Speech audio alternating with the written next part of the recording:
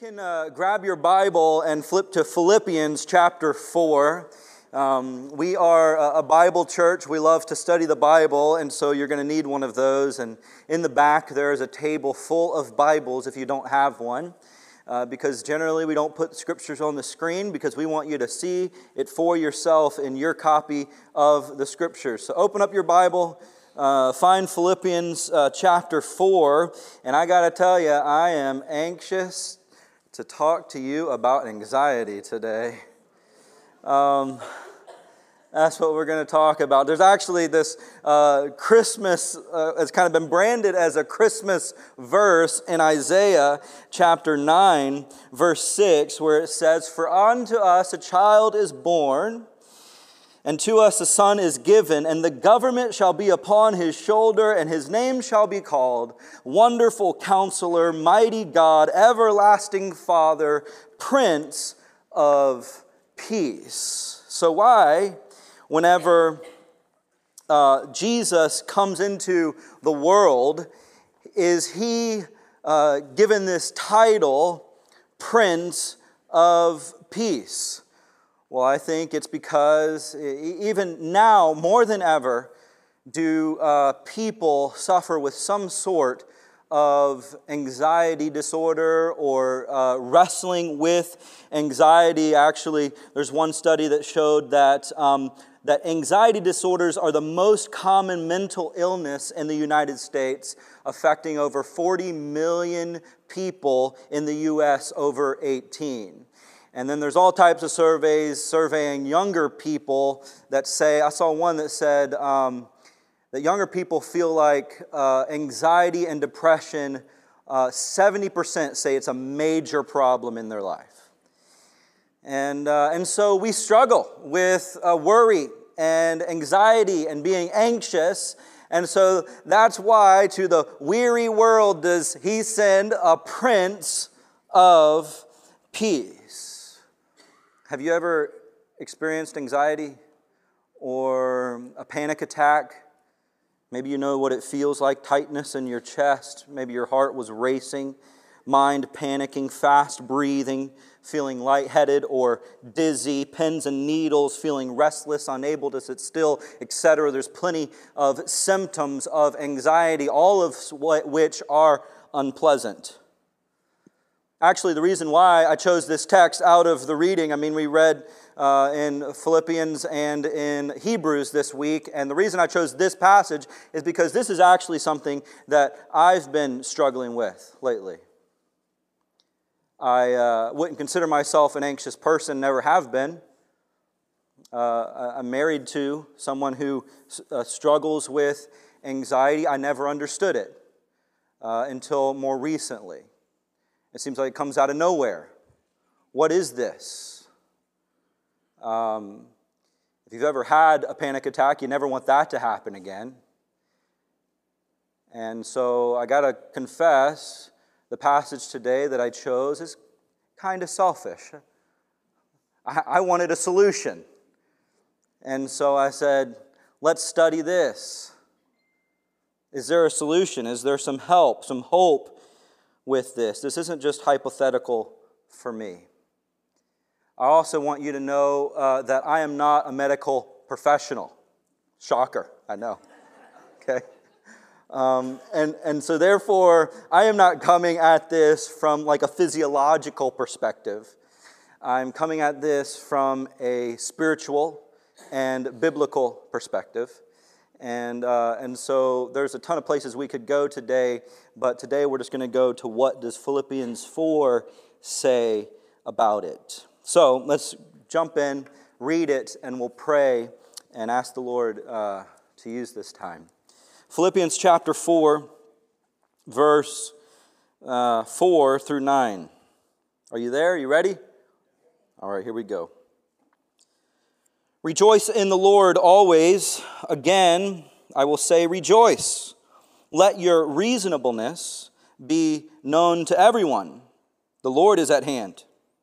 Do not be anxious about anything, but in everything, by prayer and supplication, with thanksgiving, let your request be made known to God, and the peace of God, which surpasses all understanding, will guard your hearts and your minds in Christ Jesus. Finally, brothers, whatever is true, whatever is honorable, whatever is just, whatever is pure, whatever is lovely, whatever is commendable, if there is any excellence, if there's anything worthy of praise, think about these things. What you have learned and received and heard and seen in me, practice these things. And the God of peace will be with you. This is the word of the Lord. Let's pray together, church. Father in heaven, Lord, I thank you, God, for gathering us together to study your word together, to hear from you, Lord, through your scripture. Father, I thank you that in a world filled with worry and anxiety and sadness and depression, God, that you bring hope and life, that you came as the Prince of Peace. And Lord, I pray that as we study your word, that we would find hope and healing, that we'd find help. God, that you would give peace to anxious hearts today. I pray that you would give us understanding, help us to receive from you, and I pray that you'd guide my words, Lord, that I would only say what is true. Help us, Lord, we pray. In Jesus' name, amen. Amen. Well, the key verse in the passage today, probably the one that maybe you have memorized or most familiar with, is verse 6 and 7, where he says, "Do not be anxious about anything, but in everything, by prayer and supplication with thanksgiving, let your requests be made known to God." So he says, do not be anxious about anything. Do not be anxious. He's not saying do not be anxious or concerned for those you love. I mean, there is somewhat of a healthy anxiety, or the word anxiety can also be used as to show concern. The Apostle Paul spoke of his anxiety for all the churches that he planted. And this wasn't negative or sinful. This was appropriate concern for those you love. And so if you actually love anyone, you will have some level of anxiety or concern for them. That's not really what he's going against here. This word anxious is the idea of being torn to pieces, pulled in different directions. One Bible dictionary says it's apart as opposed to the whole, properly to be drawn in opposite directions, divided into parts. It means just to go to pieces, because you're being pulled apart in different directions. So this anxiety is one where you're torn up, where you are torn apart, where you're overwhelmed by something. This is not just a level of concern. Anxiety is the opposite of peace. Okay, so we have these two contrasting ideas in the text. Do not be anxious for everything, but the peace of God will be with you. Anxiety is the opposite of peace. God doesn't want us to be anxious. It's not God's will for us. There's not one thing that God wants you to be anxious about. He says, be anxious for nothing. Do not be anxious about anything. And this is a command. This is not a suggestion. This is not like some good advice. This is a command of the Lord. Do not be anxious about anything. I think one of the things that I'm grieved by in our modern society is our ability to own certain things that God doesn't want us to have. So anxiety is one of them, where we take maybe too much ownership over anxiety. We say things like, this is my anxiety. And this is language that I've used too. It's kind of the best language we know how to use, but it's it's my anxiety. It's like my little pet, my little anxiety pet.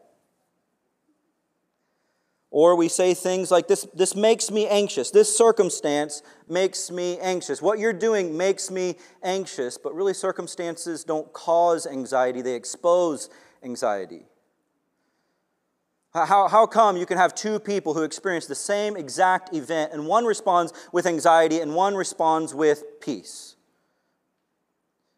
was one time when I was a young driver, teenage driver, where me and my sister were in my little 97 Honda Civic, and we were driving down the road, and I see this gigantic buck on the side of the road, and I slowed down to about 25 miles an hour because I'm like, who knows what this guy's going to do? And sure enough, he waits till you're just close enough and then runs in front of the street. I hit this deer. It comes all the way up onto the windshield.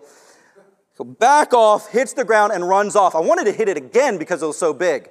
It's like, you already did the damage, but it ran off, and I didn't get it. But in that moment, as we hit that deer, my sister, my younger sister who was with me, she's sitting next to me. She's screaming the entire time. Ah! Ah! Ah! I am not making a noise. Wow. Wasn't that exciting? And then pulled into the gas station and checked out the damage. How come it is that we can have two exact, that's a silly example, but you know what I'm talking about, two identical circumstances. One person responds with anxiety, and one person responds with peace. I think it's because a lot of times circumstances don't necessarily cause things, but expose things. Now, I want to be careful here because I'm not talking about traumatic events in your life. There are some traumatic things that you can experience in life that could cause an anxiety disorder that you're not necessarily choosing and you're trying to struggle with and get healing from. I'm not talking about that. I'm not even talking about, there is also such a thing where you can have micro traumas over your life that never get dealt with, and they build up over time in your body and then begin to manifest eventually maybe as an anxiety disorder. I'm not talking about that. So I'm not talking about that. I'm talking about the normal circumstances of our life that we respond to with either worry and anxiety or peace. This anxiety or worry is rooted in a lack of trust. You don't trust God to provide for what it is that you're anxious about, or to protect you, or to guide you, or to come through for you, and you're struggling with trust. And one of the ways we know this is because when Jesus taught in Matthew chapter 6, Jesus taught about anxiety and worry. He said, don't worry about the things of life, what you'll eat or what you'll drink or what you'll wear. Don't worry about tomorrow. Look, the birds, they don't worry. Every day they get up singing. They're just rejoicing in the Lord every day.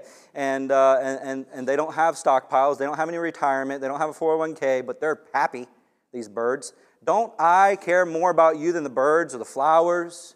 So don't worry, he says. And in that passage, in chapter 6, verse 30 of Matthew, he says, oh, you have little faith. Don't you trust me to take care of you? A lot of times our anxiety is rooted in mistrust, not trusting God to take care.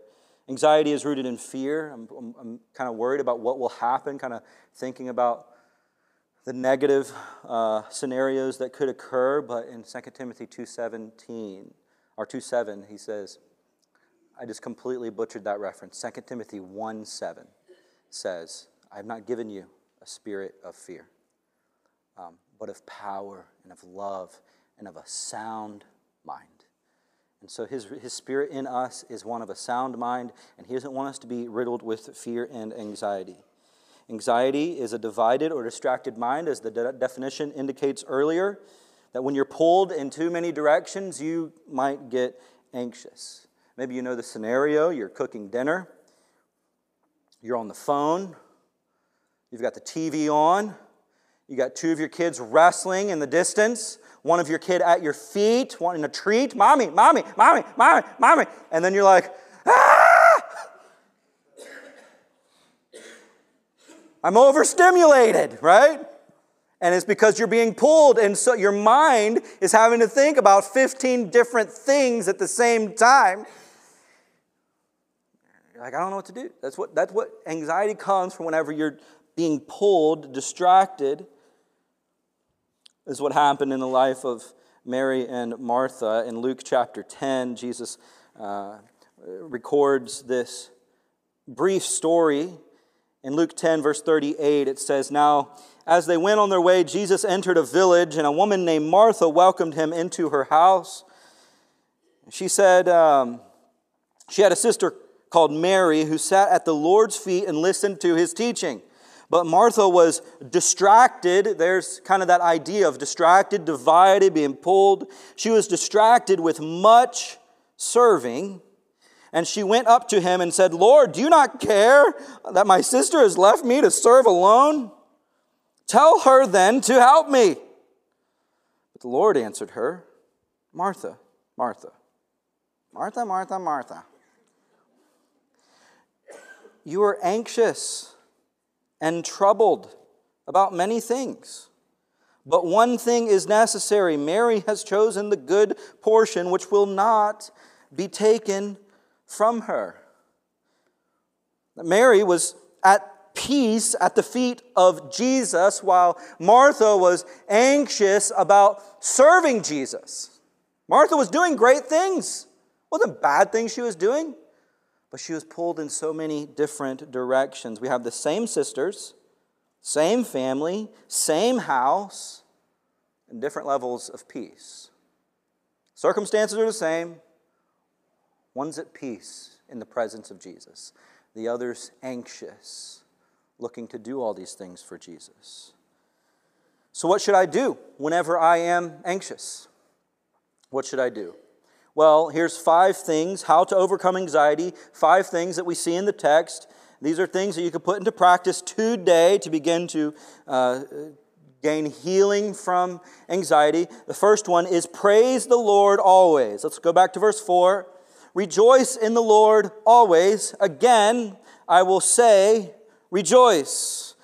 So praise the Lord, rejoice. Rejoice is joy expressed. See, joy transcends circumstances. He says, rejoice in the Lord. When? Always. Rejoice in the Lord always. It transcends circumstances. So happiness, now I've contrasted this. I've phrased it freshly for you today. Happiness is temporary delight in the comfort of pleasant circumstances.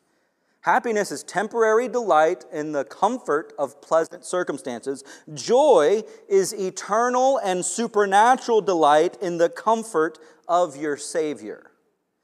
And so you can have joy in the midst of sadness. He's not saying you're not going to experience sadness or grief or difficulty. He's not saying life is not going to be hard and overwhelming, but he's saying in the midst of all that, I can have a delight in the comfort of my Savior through it. The opposite of joy is hopelessness and depression. And since we have a hope in our eternal future, we can rejoice regardless of the difficult challenges in life. And so anxiety has kind of built into it a sense of hopelessness, a bleakness, and you can't be hopeless and joyful at the same time. So whenever you begin to praise God and rejoice in who He is and what He's done for you, you begin to sense relief because your mind is set on the goodness of the Lord and who He is, and taken away necessarily from the difficulty of your circumstances. Now, you might not be able to create joy. Joy is kind of supernatural. It's a gift of God. It's something that He bestows on us who believe. But you can control your rejoicing, because rejoicing is expressing joy. And so joy is not meant to be held. It's meant to be expressed. Rejoice in the Lord. Rejoice in the Lord always. And again, I say rejoice. I was the only one. Me and you, babe, we're together on this. Let's try this again. Rejoice in the Lord always. And again, I say rejoice. All right. I think this is just an indication we need to bring back Sunday school. All you guys have not. Anyways, rejoice in the Lord. And secondly, be pleasant to everyone. Be pleasant to everyone. Look at verse 5. Let your reasonableness be known to everyone. The Lord is at hand. Let your reasonableness, some translations say gentleness. forbearing spirit, considerate spirit. This is how you treat others. So be pleasant, patient with everyone. See, anxiety can cause us to be short and impatient with others. It causes us to be self-focused, and we can become unpleasant with those around us because we are so stressed and anxious about things that we're going through. And he's saying, don't fall into that. You got to be careful. Let your reasonableness be known to everyone, believers and unbelievers alike. How you treat everyone should be pleasant. That there's something about putting others first that takes your mind off of yourself and helps you overcome an anxious spirit. And he says, the reason you do this, let your reasonableness be made known to everyone. He says this, because the Lord is at hand. The Lord is at hand. Now there's some conversation around, is he talking about that the Lord is near? Like his presence is near? I think he communicates that later, so maybe not that. The other thing that is probably more predominant is that the Lord is coming back soon. Lord is at hand. The Lord is, his return is soon. His return is near. And so he's saying, live, be pleasant to everyone, live as though he can return at any moment because he can. And there's also something about the reality of turning our minds to Christ's coming that gives us hope for our current situation. That he's coming back. And there's going to be a day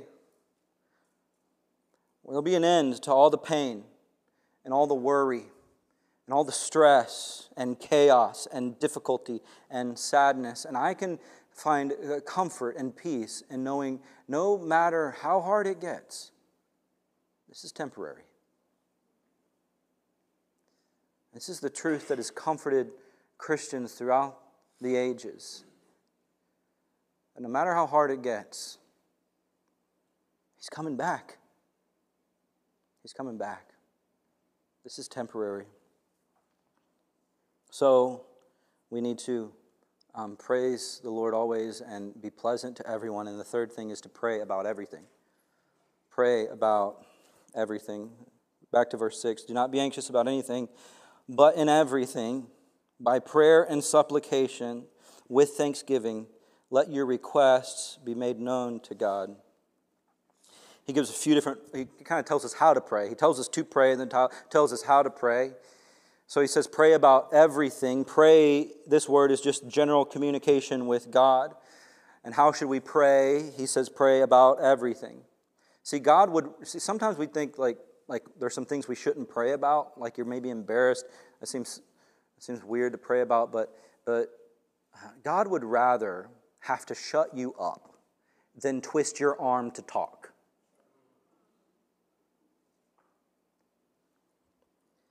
Even the stuff that you think is silly, bring it to God. If it's worth worrying about, it's worth praying about. So bring it to God, all of it, everything. Maybe you need to make a list of the things that you're anxious about. Maybe you haven't even sat down and thought about why is it, oh my soul, why are you downcast within me? Why is it that I am feeling this way? And begin to list out the things that you're anxious about and just say, God, I'm anxious about my kids. I'm anxious about my finances. I'm anxious about my job. I am anxious about my health or my marriage. I'm anxious about my loved ones who don't know the Lord. I'm anxious about my future. God, I am anxious. Help me. And bring it to God in prayer. And so he says, pray about everything. And supplication. So prayer is general communication with God. Supplication is pleading or petition. It's praying earnestly. Supplication is heartfelt petition arising out of deep personal need. It's personal and it's urgent. So supplication is not, I'm just shooting up like arrow prayers to God. It's like, when I'm driving, I'm going to say, God, would you help me with that? And then, oh, he didn't take my anxiety. Oh, darn, it didn't work. That's not supplication. Supplication is slow and earnest and continual. It's a petition. This is the idea of getting on your knees in your prayer closet, in prayer to God, pleading with Him earnestly. Have you ever prayed until you had peace? You've been anxious? You pray, but have you ever stayed in prayer until the peace of God came over you? You might say, no, that will take forever. Exactly.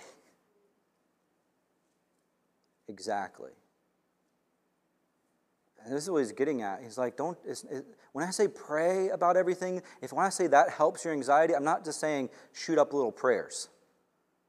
I'm saying get alone with God, get in the presence of God, commune with God, petition God continually until He brings help. So he goes on and says, with thanksgiving.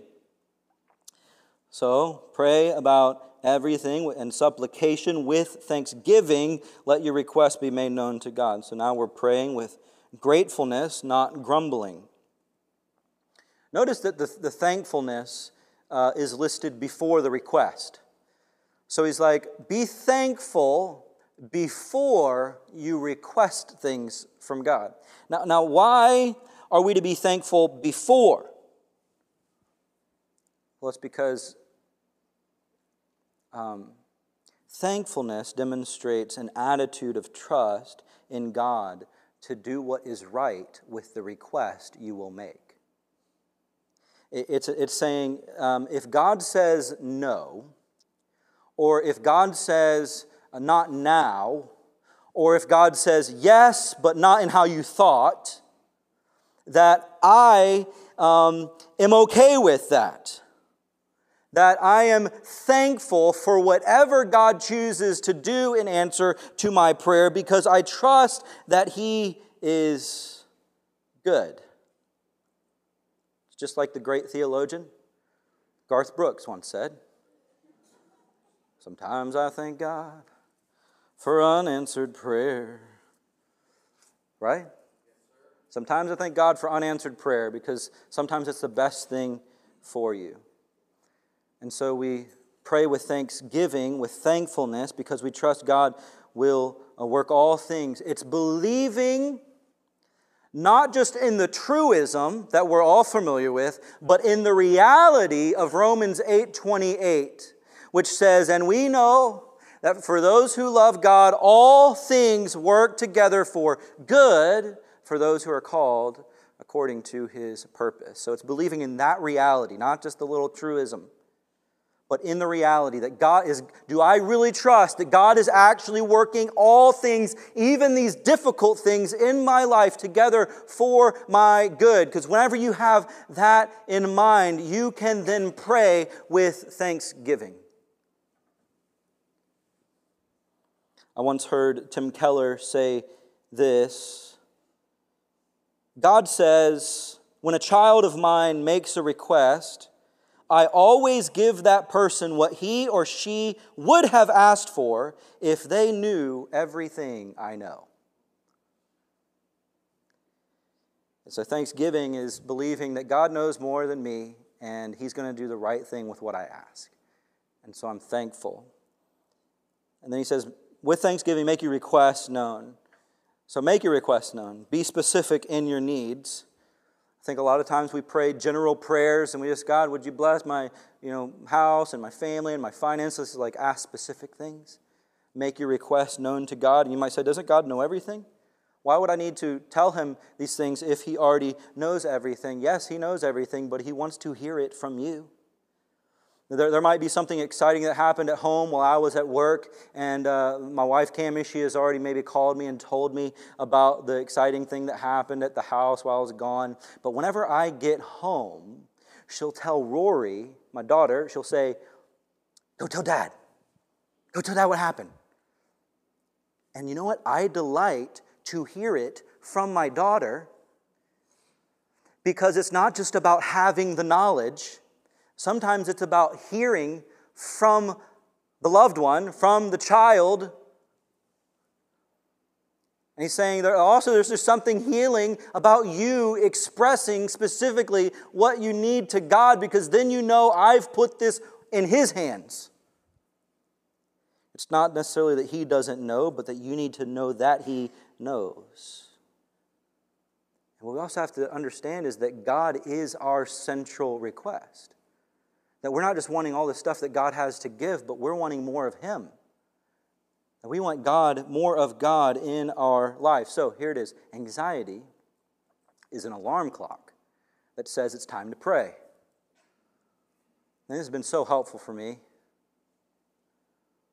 Anxiety is an alarm clock, internal, saying it's time to pray. And so if you're anxious, you say, oh, that's my soul saying it's time to pray. I need to pray about this. There's an old hymn called What a Friend We Have in Jesus. The lyrics go this way.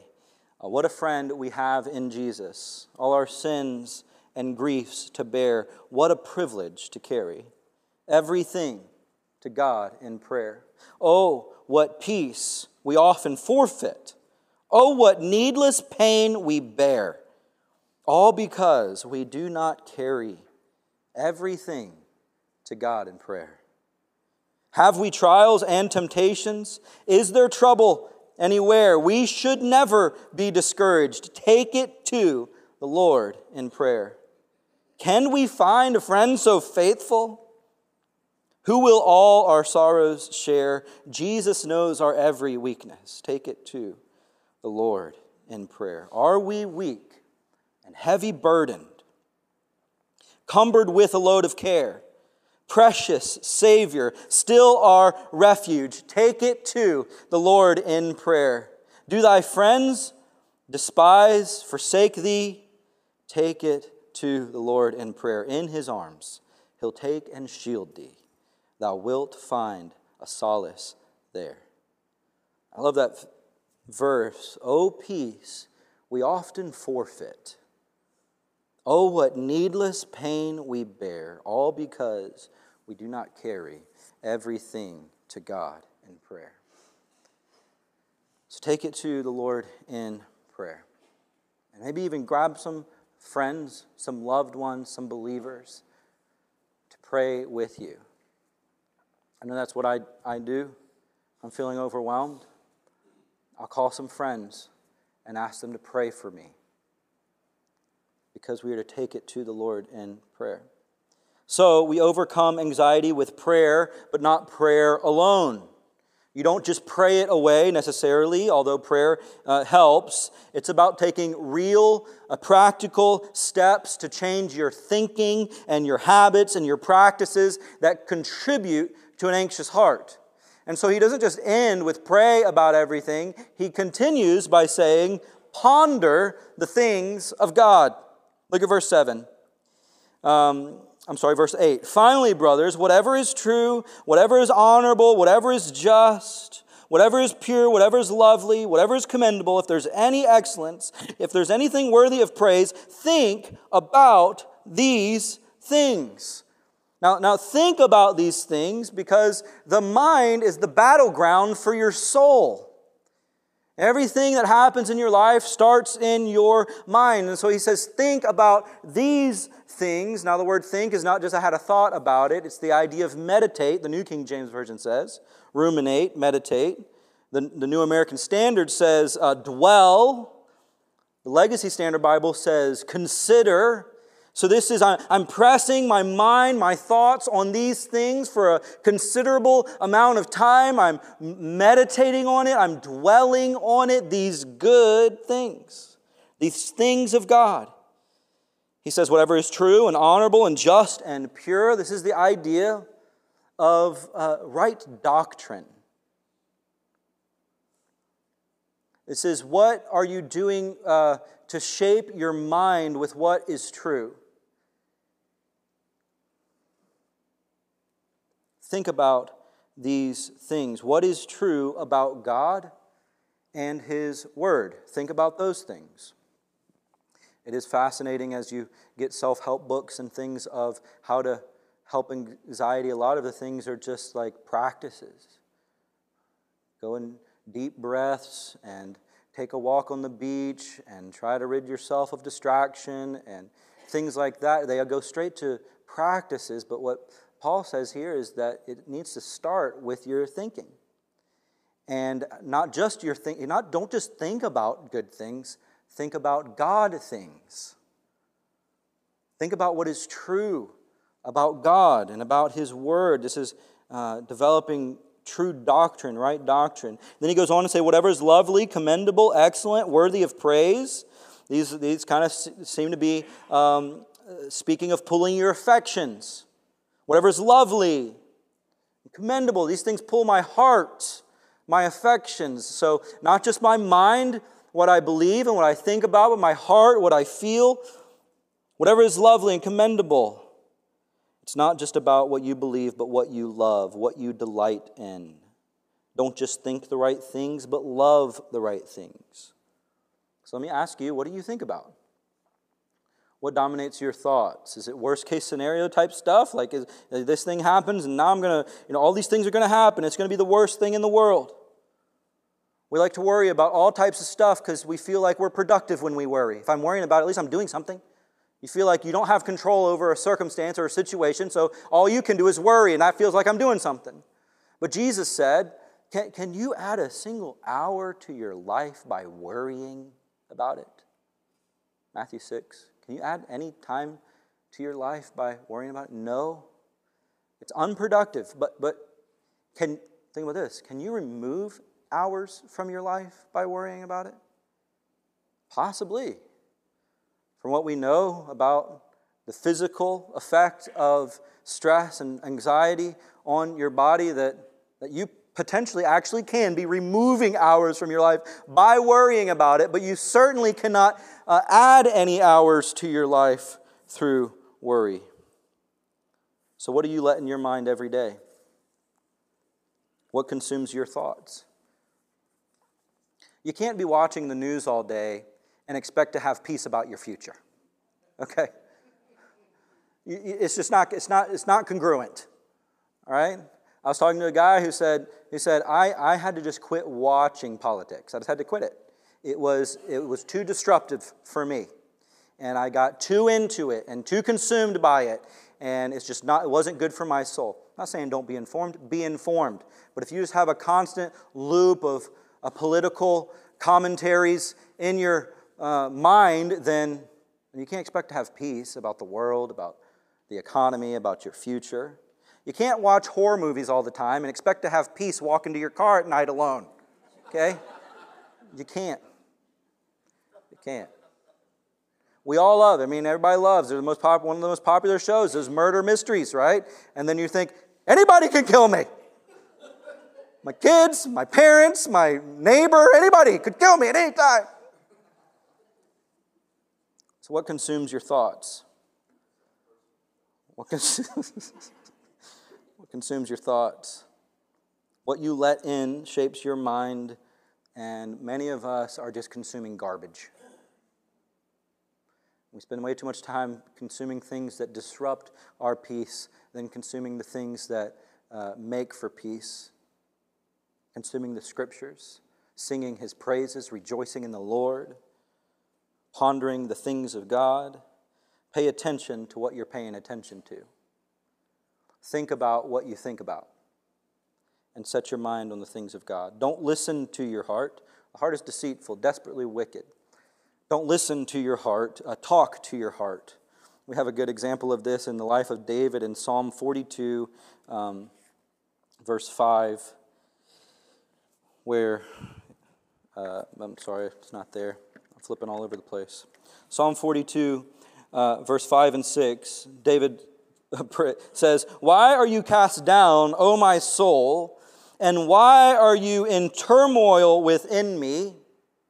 Hope in God, for I shall again praise him, my salvation and my God. My soul is cast down within me. Therefore I remember you from the land of Jordan and Hermon and from Mount Mizar. So he says, don't listen to your heart. Don't listen to yourself. Talk to yourself.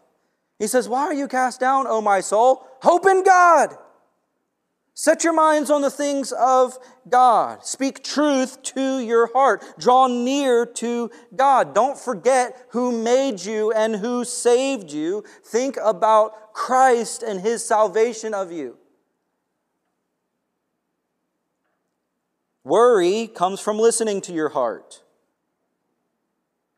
Peace comes from talking to your heart, telling it who you are in Christ. Ponder what is true. Isaiah 26:3 says, you keep him in perfect peace, whose mind is stayed on you, because he trusts in you. You keep him in perfect peace. 2 Corinthians 10:5 says, we destroy arguments and every lofty opinion raised up against the knowledge of God, and take every thought captive in obedience to Christ. Isn't that amazing? That he's like, part of the Christian life is capturing your thoughts. And you say, I can't control what I think about. I can't control what I think about. I kind of agree that you can't control the initial thought that comes into your mind, but you can control if you ponder it. You can't control if it enters, but you can control if it stays. And so he's like, capture your thoughts. Bring every thought captive to obey Christ. Think about what you think about. Ponder the things of God. And finally, fifthly, practice the way of God. So in verse 9, he says, what you have learned and received and heard and seen in me, practice these things, and the God of peace will be with you. Put into practice the things that you know. This is living a life that is pleasing to God. Paul also writes in 1 Thessalonians 4:1, finally then, brothers, we ask and urge you in the Lord Jesus that what you receive from us, how you ought to walk and to please God, just as you are doing, that you do so more and more. Just here in Philippians chapter 3, verse 17, he says, brothers, join in imitating me and keep your eyes on those who walk according to the example that you have in us. Now, so Paul says, you want to know how to deal with anxiety? Look to me. Because Paul had experienced plenty of difficult circumstances, hadn't he? If anyone had license to be anxious, it was Paul. Just even here, he's writing from prison to the church at Philippi. He's already been beaten several times. He's now facing the threat of persecution and death. One time, Paul was stoned, like hit with rocks, until he looked so dead that his mob left him, and even the disciples around him thought he was dead, until he got back up by the grace of God and went back and kept preaching. If anybody had reason to be anxious, it was Paul. But he says, I've learned to be content in whatever circumstance. I have learned to rely on God for peace regardless of what I'm experiencing. And so imitate me. You've seen all the difficulty I've experienced and how somehow God's peace is still with me. Imitate me. Now what you have to understand, he says, what you've heard, what you have received and heard and seen in me, practice these things. Well, what we have received and heard and seen in Paul is recorded in the Scriptures. Paul wrote a big chunk of the New Testament, so he seems to be saying, practice the Scriptures. Put into practice the truth of God, the way of God. Whenever you are worried or anxious, you'll be tempted to run to what is sinful for comfort. Whatever your thing is, for me, obviously, it's ice cream. But whenever you're anxious, you'll be tempted to run to something to comfort you in that anxiety that is not the Lord. And he says, instead of doing that, run to God. Do what is pleasing to God. Live righteously. Do what is right. Put into practice the things that you know. So it's not we're just sitting there and meditating on the things of God. We're allowing it to shape how we live for God. So those are the 5 things. How do we overcome anxiety? We praise the Lord always. We are pleasant to everyone. We pray about everything. We ponder the things of God and we practice the way of God. And what is the result? Finally, the God of peace will be with you. The God of peace will be with you. Let's go back to verse 7 for a moment. He says, the peace of God, which surpasses all understanding, will guard your hearts and your minds in Christ Jesus. The peace of God. Peace is inner calm and tranquility despite circumstances. Peace is the sense of being protected. Notice he says the peace of God will guard your hearts and minds. So there's a sense to the peace is this sense that I'm being protected by God. Guard your hearts, that's the things that you care about and your desires. Guard your mind, the things that I think about. Peace is the sense of God's got me. I've got settled confidence in God. But notice he says the peace of God. Jesus said in John 14:27, peace I leave with you. My peace I give to you. Not as the world gives do I give to you. Let not your hearts be troubled. Neither let them be afraid. So God's like, hey, the peace I give you is different than the peace of the world. The peace of the world is circumstantial. You are at peace when things are peaceable. When things are good, you're at peace. When things are chaotic, you're not at peace. And he's saying that's not how God's peace works. It transcends circumstances. He says here it's the peace that surpasses understanding. It's peace that human understanding can't produce. Think about that. It's not that I just breathe slowly and I do some things. This peace of God is something you can't produce in of yourself. It comes from God.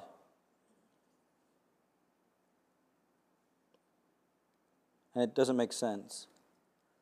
Maybe you've seen some people and you're like, how can you have peace right now with all you're going through? How can you be at peace right now? It's like, I don't know.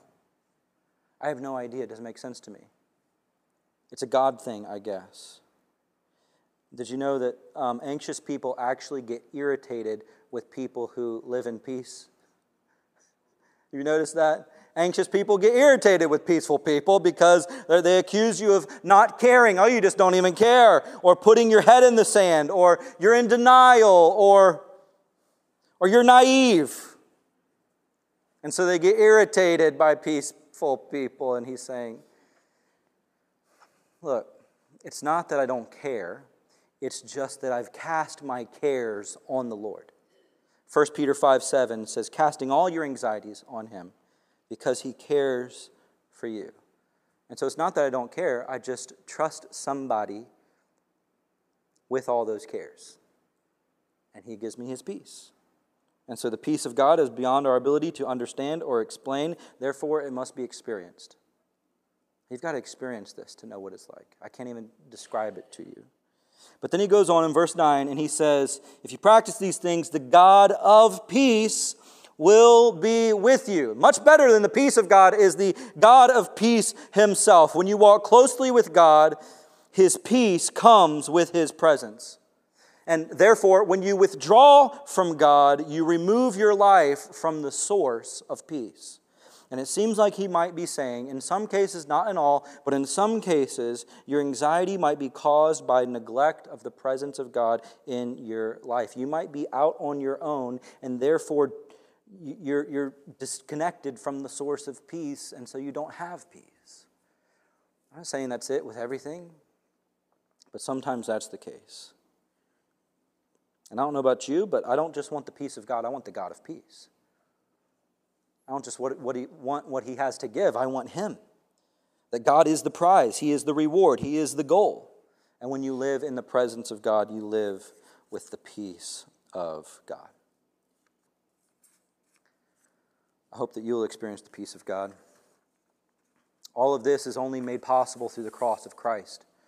There's a verse that I love to quote in 2 Corinthians chapter 5, verse 21, where it says, "For our sake he made him, Christ, to be sin, who knew no sin, so that in him we might become the righteousness of God." And so in that verse, it tells us that Jesus became our sin. Not that God made him sinful, but that he took on the punishment that our sin rightly deserves, namely death. So he took on our sin, so that we could then take on his righteousness.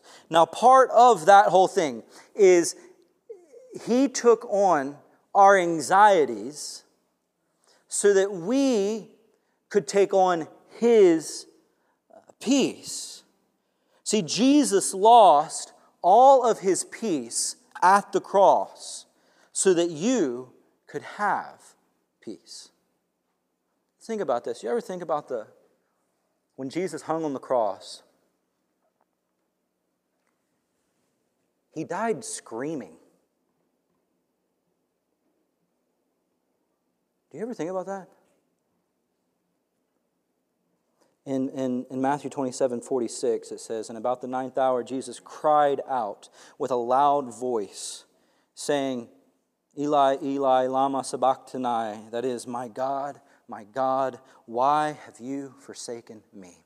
And so on the cross, Jesus was for a moment detached from the presence of his Father, which is the source of peace. So every ounce of peace was removed from him. And he was given every ounce of your anxiety and your worry so that you could have his peace. And it was terrifying. Like we kind of dramatize Christ on the cross, like he's like, oh, No, he died screaming. The last thing he did, Matthew 27:50, and Jesus cried out again with a loud voice and yielded up his spirit. See, most people who died of crucifixion passed out and were unconscious for hours before their actual death. Jesus went out screaming because he took on all of your anxieties so that you could experience the peace of God that comes from the God of peace. And he wants you to experience that. Let's pray. Father in heaven,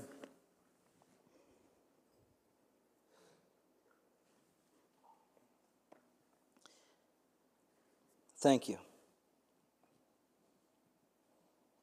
Thank you for the cross.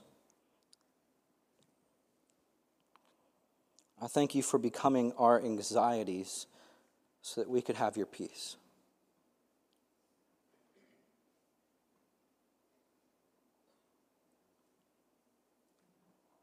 I can't imagine the terror, God, of having all of the presence of the peace of God removed and all of our anxieties just laid on you. And you did that out of love for us. And God, I'm sure you're grieved whenever we don't walk in the peace of God, when we don't experience the God of peace. And so, Father, I just pray that your Spirit would come and do a work in our hearts, Lord. We are anxious and worrisome and burdened. And God, I know life is hard and a struggle and complicated, and there's so many different elements that cause these things, God, and it's not just simple. But I do pray that you would give healing to anxious hearts this morning, including my own. That you'd give your peace and your presence and your healing. I pray if there's anyone who has not trusted you, and therefore does not have your peace, that today would be the day where they see the beauty of what you did out of love for us on the cross, taking the penalty of our sin and offering us eternal life to all who place their faith and trust in you. And I pray today some would do that and experience the peace of God, which surpasses all understanding, which guards our hearts and minds in Christ Jesus. Holy Spirit, thank you. In Jesus, we worship you today. In Jesus' name.